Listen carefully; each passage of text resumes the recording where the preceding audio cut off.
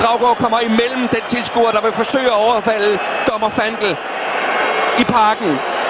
Det er håbløst. Det er totalt håbløst, det her. Du lytter til Virale Veteraner, en podcastserie om danskere, der af en eller anden grund pludselig er gået viralt. Dette afsnit handler om fodboldtossen. En ophidset og beruset dansk tilskuer, der i den dramatiske landskamp mod Sverige i 2007 blev på banen og slog ud efter dommeren, hvilket resulterede i, at kampen blev stoppet, og Danmark tabte. Klippet blev gentagne gange vist i tv, og medierne tog episoden op, og videoen blev hurtigt spredt på nettet og set mange millioner gange. Ikke kun i Danmark og i Sverige, men også i resten af verden. Den berusede tilskuer ved navn Ronny blev lagt for had i Danmark med offentlig hån og dødstrusler som konsekvens. I dette afsnit vil vi tage et kig på, hvad der egentlig skete, og hvilken efterspil det havde for Ronny. For hvad gik der gennem hans hoved, da han løb på banen? Og hvordan har det været for ham pludselig at være gået viralt som den mest forhadte mand i Danmark? Og hvad blev konsekvenserne af hans handling? Det vil vi finde ud af, men lad os først tage et kig på, hvad der ledte op til den skæbnesvangre kamp i Parken den 2. juni 2007. I kvalifikationsturneringen til Europamesterskabet i fodbold 2008 blev Danmark og Sverige sat i samme gruppe, hvor også Spanien, Nordirland, Island, Letland og Liechtenstein befandt sig. Danmark og Sverige var sammen med Spanien på forhånd favoritter til at skulle kæmpe om de 2 pladser, der gav adgang til slutrunden. Parken var totalt udsolgt med lidt over 42.000 tilskuere, og der var arrangeret en stor fest med storskærm i den nærliggende Fælledpark, så yderligere 30.000 kunne få del i oplevelsen. Så der var lagt op til en spændende kamp i Parken, da den tyske dommer Fandl fløjtede kampen i gang. Kort tid ind i kampen hætter Michael Gravgaard bolden tilbage til målmand Thomas Sørensen, men den bliver fanget af den svenske spiller Johan Elmander. Elmander, Thomas Sørensen og mellem benene på Thomas Sørensen. Og danskerne er 1 mål bagud efter blot 6 minutters spil.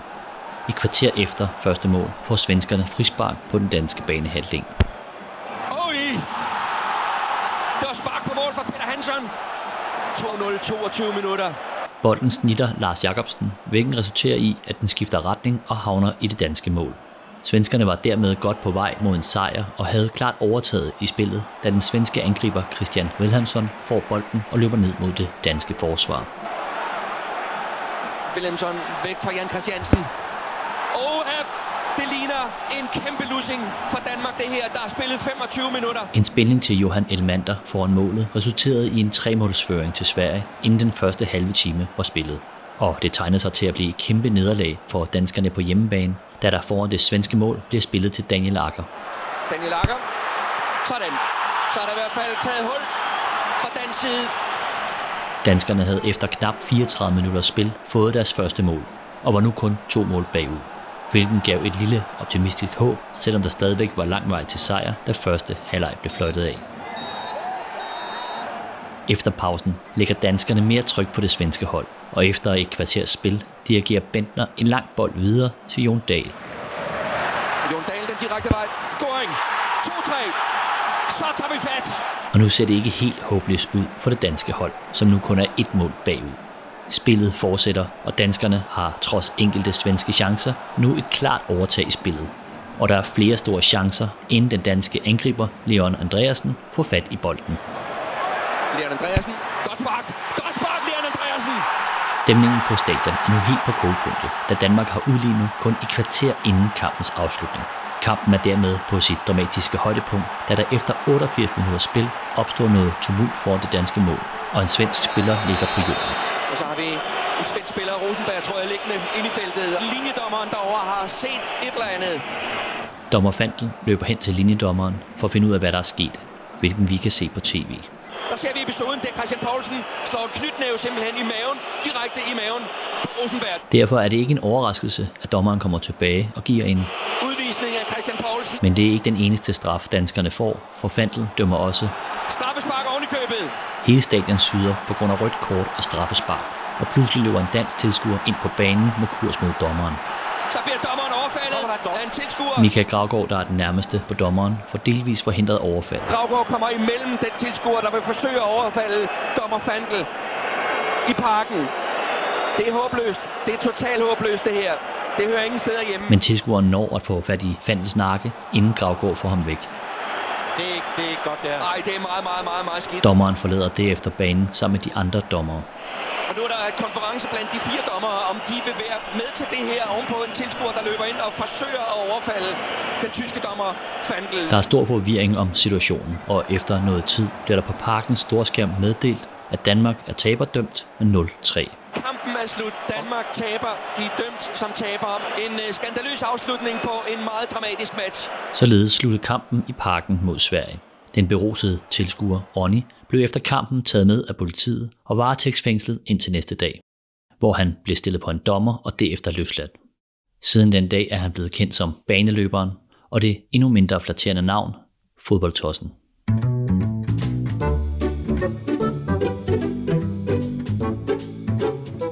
Mange husker stadigvæk præcis, hvor de befandt sig den 2. juni 2007 under den meget specielle kamp.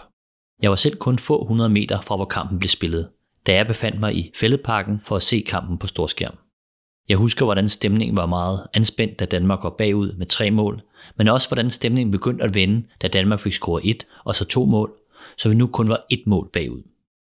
Men stemningen blev for alvor ændret til det positive, da vi fik scoret det 3. mål. Jeg har fundet et gammelt klip frem fra præcis det øjeblik, hvor jeg står og ser kampen sammen med nogle kammerater og en masse andre fodboldglade mennesker på storskærm i Fælledparken.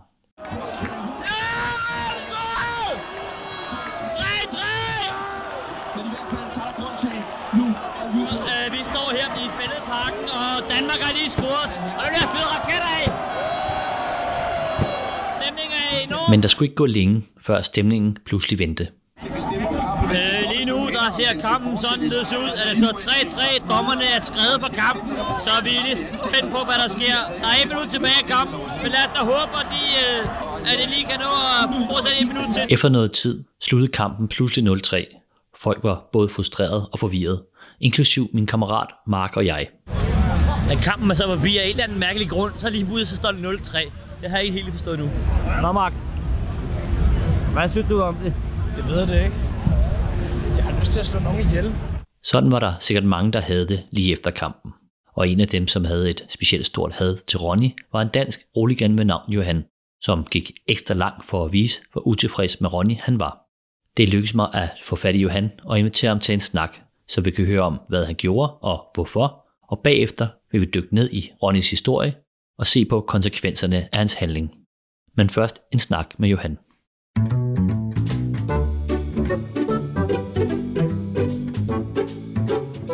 Hej Johan, velkommen til. Jo, tak. Jeg underdriver ikke, hvis jeg siger, at efter kampen, der var du ikke Ronnys største fan, vel? Ej, det vil være synd at sige. Jeg var knaldhamrende bitter, skuffet og rigtig træt af manden. Jeg sagde her tidligere i podcasten, at du var roligan. Er det korrekt? Det er korrekt. Med stort ære. Elsker det danske landshold, og har også været medlem af de danske roligans, og det var jeg også dengang. Ronny han valgte at løbe ind på banen. Hvor var du, da Danmark og Sverige-kampen blev spillet? Jamen, der var jeg i Parken. På endetribunen, hvor de mest trofaste danske fans, de sidder, jamen der stod jeg også dengang, man havde et samarbejde med de danske roligans og danske fodboldfanklubber. Og det var sådan de små spædeskridt til det, som vi kender i dag, som den røde mur. Okay, var det ikke derfra, hvor Ronny også løb ud fra? Det var få meter fra, hvor han valgte at forsere banden og løbe ind på banen og forsøge at slå dommeren, ja. Så du ham løbe ind dernede fra? Altså, hvad har du oplevet det? Altså, det hele går lidt i sort. Jeg ser ikke ham løbe ind på banen, men man ser ham jo stå ved dommeren eller blive stoppet. Og så går selv ud igen jo. Det er jo det vilde af det jo. Hvis jeg husker rigtigt, jamen, så løber han ind på banen, og så vender om, og så går ud igen. Og det er jo der, hvor jeg bliver allermest forbløffet, ikke? Og det er jo det her med, at han både kunne nå ind og retur. Fordi det burde jo ikke kunne lade sig gøre. Hvordan oplevede du kampen, inden den blev afbrudt? God stemning. Helt vanvittigt. Der er jo parken er udsolgt, og der er rigtig mange danskere, og der er også rigtig, rigtig mange svenskere derinde. Og jeg føler egentlig bare, at der er rigtig, rigtig god stemning. Kampen i sig selv var jo en rutsjebanetur af følelser. Danmark er bagud 3-0. Det hele verden går i stå. Den svenske tribune hopper og gynger, og de har en fest. Og lige pludselig så står den 3-3, og vi har den samme store fest. Og der bliver tændt nogle romerlys bag mig, kan jeg huske. Og så bliver der ellers bare sunget, som aldrig sunget før til en landskamp, synes jeg i hvert fald. Og så løber Ronny ind på banen. Og så går verden i stå. Kan du huske, hvordan du reagerer på det, der sker? Jo, men altså, dommeren går jo ud. Så står der på storskærmen, at Danmark er taberdømt. Vi har tabt 3-0. Og det passer jo ikke, fordi det er jo ikke en afgørelse, der bliver taget i parken der. Det var et skrivebordsafgørelse efterfølgende. Så det var rigtig dumt at begynde at sende det op på storskærmene, fordi det gjorde, at folk blev endnu mere sure. Folk var sure nok i forvejen over, at dommeren han var gået ud og kommer tilbage og og fløjter kampen af. Det synes man jo var kæmpe latterligt. Og at der så samtidig står, at man har tabt 3-0 lige pludselig, så er det sådan, hvad sker der lige her, ikke? Du stod sammen med en masse andre hooligans. Hvordan var stemningen, eller hvordan reagerede folk? Jamen altså, folk var bare målløse. Altså, der var folk, der var sådan, hvad skete der her? Der er den vildeste stemning. Ja, der er lige blevet lavet et straffespark, som meget muligt kunne være blevet reddet. Det ved vi aldrig. Det blev aldrig sparket. Og så vælger dommeren at fløjte kampen af, og Parken Syde var bare 3-0, lige pludselig står den 3-3. Der er vanvittig stemning. Altså. Nu sker der jo så det, og det er jo så også en af grundene til, at du er inviteret herind. Det er, fordi ikke længe efter episoden i Parken, der kunne man i Politikken læse artiklen, fans skulle rulles i tjære og fjer med et billede af dig iført en hooligan-uniform og matchende rød-hvid paryk i gang med at sætte en efterlysningsplakat op af Ronny, hvor der stod Wanted, Dead or Alive, med teksten under. Ses dette fjols, denne idiot, denne løgner, bedes han klynges op på Rådhuspladsen. Det er en meget visuel måde at udtrykke sig på. Ja, det kan man godt sige. Det lyder lidt voldsomt. Måske også lidt voldsomt, men vi i virkeligheden mente, det var en plakat, som jeg havde lavet for sjov, og printet dem ud og taget med op til Sverige. Hvorfor Sverige? Vi har sgu op og set Danmark spille udkampen, returkampen mellem Sverige og Danmark. Så det var den modsatte kamp af den, hvor Ronny han løb ind på banen. Så hver eneste sted, hvor vi stoppede på vej op til Stockholm, der valgte vi jo så at hænge den op på diverse lygtepæler og alt muligt andet. Fik I nogen henvendelser? Nej, det var ikke sådan så, at der var nogen, at der var et telefonnummer, eller der var nogen, der kom løbende med flyerne, så vi har set Ronny herovre. Det skete ikke. Og imens jeg hænger den op, denne her dejlige plakat her op på en butiksrude op i Stockholm, der kommer der en mand hen og spørger mig om den her plakat her. Om det var en svensker, eller hvad? Nej, det var så ham journalisten, der så en halv time senere havde lagt det op på nettet. Og udover det, så var det på TV2 og DR, så det gik sådan relativt hurtigt, kan man sige. Altså, hvad tror du, I havde gjort, hvis I havde mødt ham, eller I havde fået fat i ham? Nå, men jeg tror ikke, man havde gjort det store, men det var da klart, at han var i hvert fald ikke velkommen. Det gjorde også klart dengang, man havde jo ikke lyst til, at han skulle dukke op, fordi der var der ikke kommet noget positivt ud af. I tænkte ikke på Ronny, og hvordan han kunne have det, da I satte de her plakater op i Sverige? Nej, overhovedet ikke. Altså, vi var jo som sagt i Parken den dag, det hele skete, og det var så, vi var så målløse, og det var så grænseoverskridende, det han gjorde. Så ingen dårlig samvittighed der i Sverige? På det tidspunkt, der havde vi ikke overhovedet noget former for dårlig samvittighed eller andet. Vi synes, han bare skulle holde sig væk fra kampen og fra det danske landshold, fordi han havde ødelagt rigeligt. Okay. Jeg vender lidt tilbage til dig lidt senere i podcasten, hvis du har mod på at vente. Jamen selvfølgelig.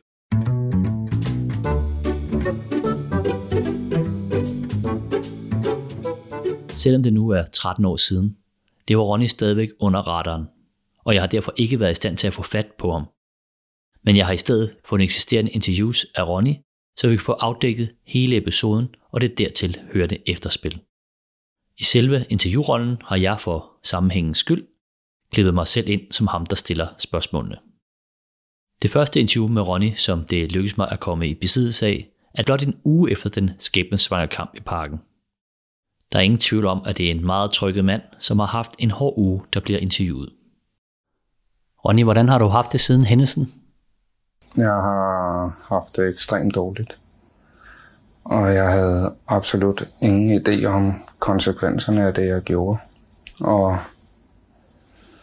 jamen, folk kan vel næsten selv forestille sig efter alle sms'er og artikler og alting, at jeg ikke har det særlig godt.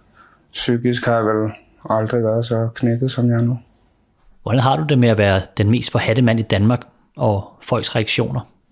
Jeg forstår godt reaktionerne, for jeg tror, selv, at jeg havde været en af dem, der havde råbt højst, hvis det havde været en anden, der havde gjort det. Men det er klart, når det er mig selv, der står i situationen, så vil man jo ønske, at det skulle stoppe. Hvordan har du det med, at medierne i hele Skandinavien kører på dig, og de kalder til ting som fodboldtosse og et kæmpe fjols? Jeg er et fjols.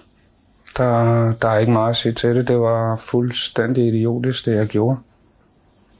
Så jeg forstår godt, at både folk hader mig og medierne kører på det. De vil tjene penge på det, og folk kan godt lide at hade mig. Kan du beskrive, hvad der sker op til episoden, inden du løber banen? Jeg står meget dårligt til at se, hvad det egentlig er, der sker, i og med, at jeg står til højre for Thomas Sørensens mål, og episoden sker til venstre, samtidig med, at bolden er i spil til højre for Thomas Sørensens mål. Så jeg ser faktisk ikke selve episoden, men ser pludselig, at dommeren stopper spillet og løber over til linjemanden. Og derpå løber han hen og giver Christian Poulsen det røde kort. Og hvordan reagerer du så? Så bliver min umiddelbare tanke, at jeg vil ind og råbe af ham. Og inden jeg overhovedet tænker mig om, så står Michael Gravgaard foran mig. Og det er som om, at da han står foran mig, der går det op for mig, hvor jeg er henne, og så løber jeg ud igen. Men hvorfor løber du ind på banen? Der må jeg være svarskyldig. Det var... Jeg tror, det var hele stemningen, og... Altså... Der findes ikke noget svar på det. Det var idiotisk. Jeg har ingenting at lave derinde. Jeg tror, der er mange, der undrer sig over, hvordan det egentlig lykkedes dig at komme forbi vagterne. Der var ikke nogen vagter. Der var i hvert fald ikke nogen i nærheden af mig. Hvordan kommer du videre med dit liv herfra? Jeg må tage en dag ad gangen, og så se om... Ja, for det første, hvad retten siger til alt det, der er sket, og hvad DBU siger til alt det, der er sket, og jamen, hvad alle forskellige siger til, hvad der er sket, for lige nu kan jeg ikke styre noget som helst selv. Det er alle andre, som styrer for mig, hvad der skal ske fremover. Hvad vil du sige til alle de mennesker, der synes, du har ødelagt en masse for dem? Undskyld.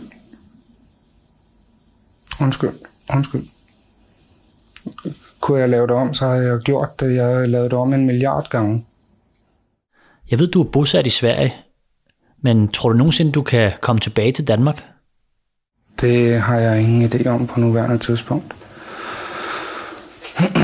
Men jeg håber det derfor, at Danmark er mit hjemland. Selvom jeg elsker Sverige mere end noget andet, så elsker jeg stadig Danmark utrolig højt. Og alle menneskerne i Danmark, og jeg synes, det danske folk er helt fantastisk. Og det er der ikke nogen, jeg vil undvære i resten af mit liv.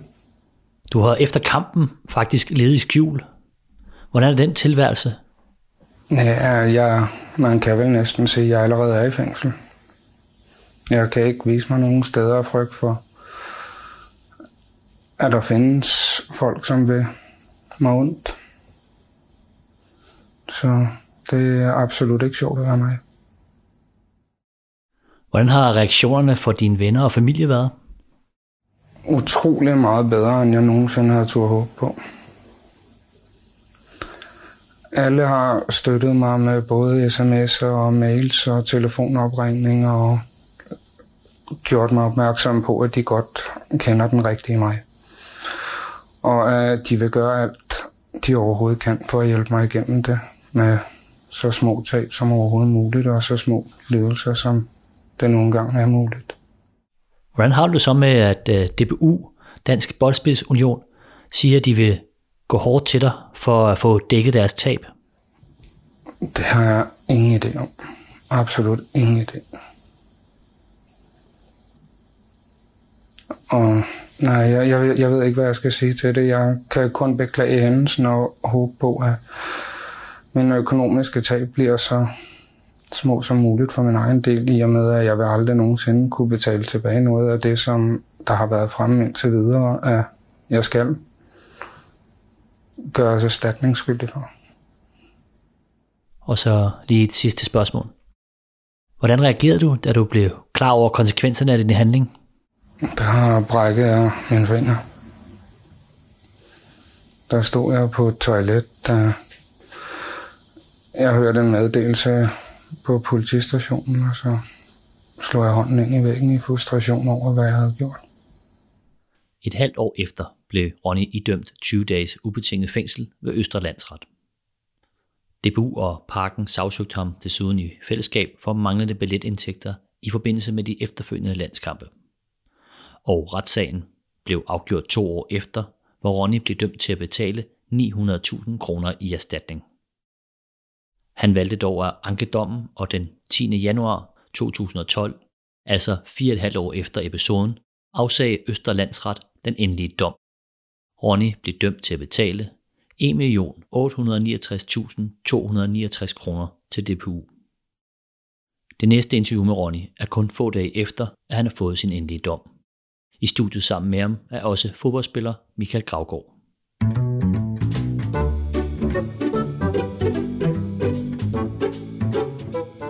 Ronny, i tirsdags afsagde retten en dom, som sagde, at du skulle betale knap 1,9 millioner til DBU. Hvordan har du det med det? Det gjorde meget ondt at få den dom. Det var slet ikke det, jeg havde forventet, da jeg i sin tid valgte at anke den for byretten. Hvad synes du selv havde været en retfærdig dom? Jeg synes bestemt, at der skal være en eller anden form for kompensation, og derfor havde jeg også tænkt mig, uanset hvilket udfald der skulle komme, og give en eller anden form for kompensation til DBU, men jeg kan jo ikke sige, når jeg anker en dom, at jeg ønsker kun en erstatning på 50.000, så jeg er nødt til at gå enten på 0 eller på det beløb, som de går efter.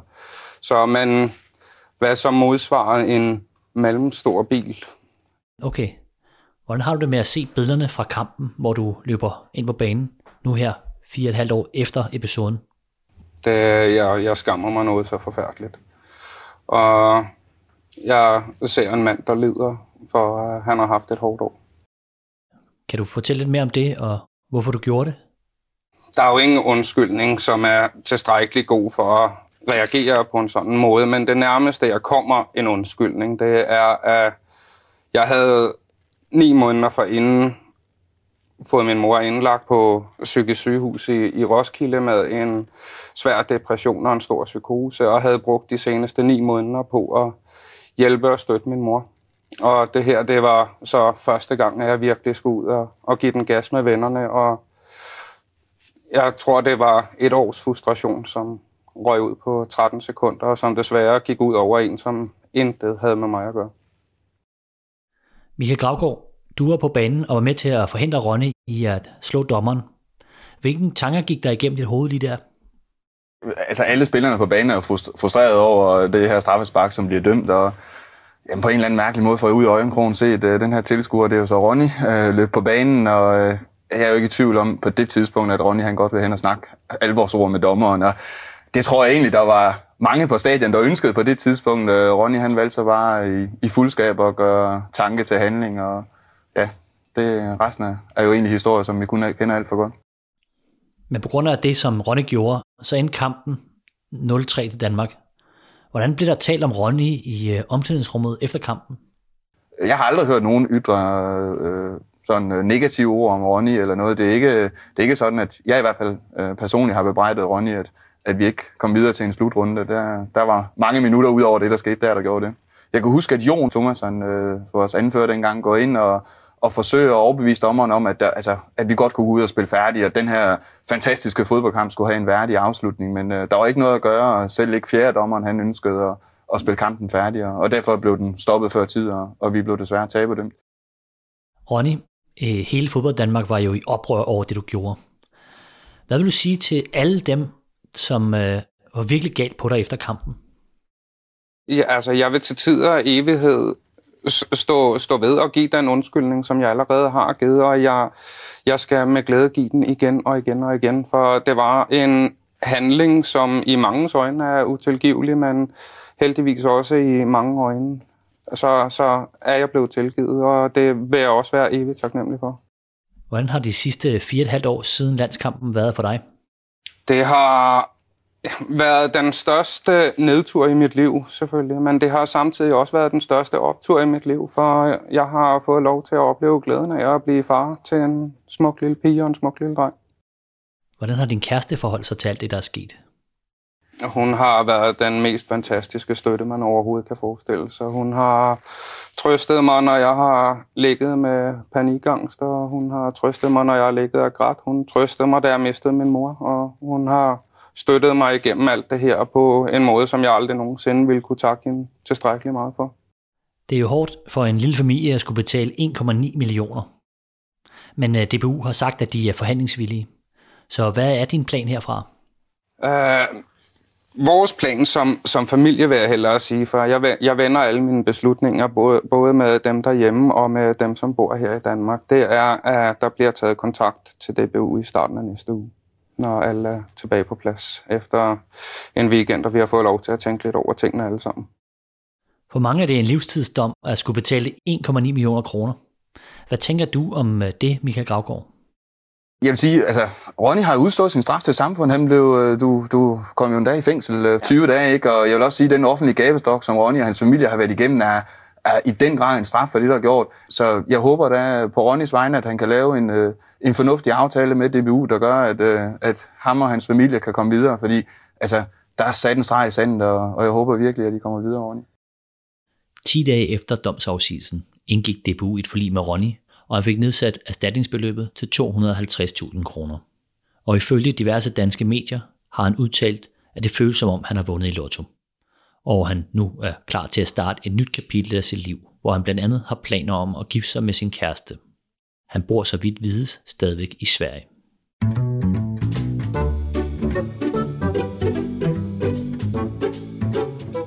Her ved siden af mig, der har vi stadigvæk Johan. Og Johan, synes du 250.000 kroner, som Ronny endte med at skulle betale til DBU, var et fair beløb? Absolut ikke. Dengang der synes jeg helt sikkert, at 1,9 millioner var minimum det, han skulle betale. Ikke nok med de konsekvenser, det havde for DBU, FCK, Parken Sport og Entertainment, men også det, synes jeg, de konsekvenser, det havde for mig som fodboldfan. Og det ry, som vi som Roligans fik verden over, jeg synes, det ændrede meget for os. Ingen tvivl om det. Men jeg kan jo godt se efterfølgende, at 250.000 kroner er vanvittigt mange penge for Ronny og hans familie. Så et eller andet sted har man vel ramt et meget fair beløb. Og her til sidst, så vil jeg høre dig om, hvordan du har det med Ronny nu, altså over et årti efter kampen er blevet spillet. Hvad vil du sige til ham, hvis du vidste, han lyttede med her? Jamen altså, Ronny, hvis du hører med derude, så er jeg selvfølgelig ked af, hvis de plakater, jeg har sat op dengang, havde nogle konsekvenser for dig og din familie.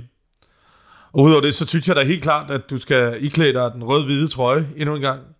Kom ind til Parken, så er jeg sikker på, at danske fodboldfans, inklusive mig selv, vil tage godt imod dig, og så kan vi jo drikke en øl eller to, så stille os ind på tribunen, hvor det hele skete dengang, og så stå side om side og synge nationalmelodien sammen.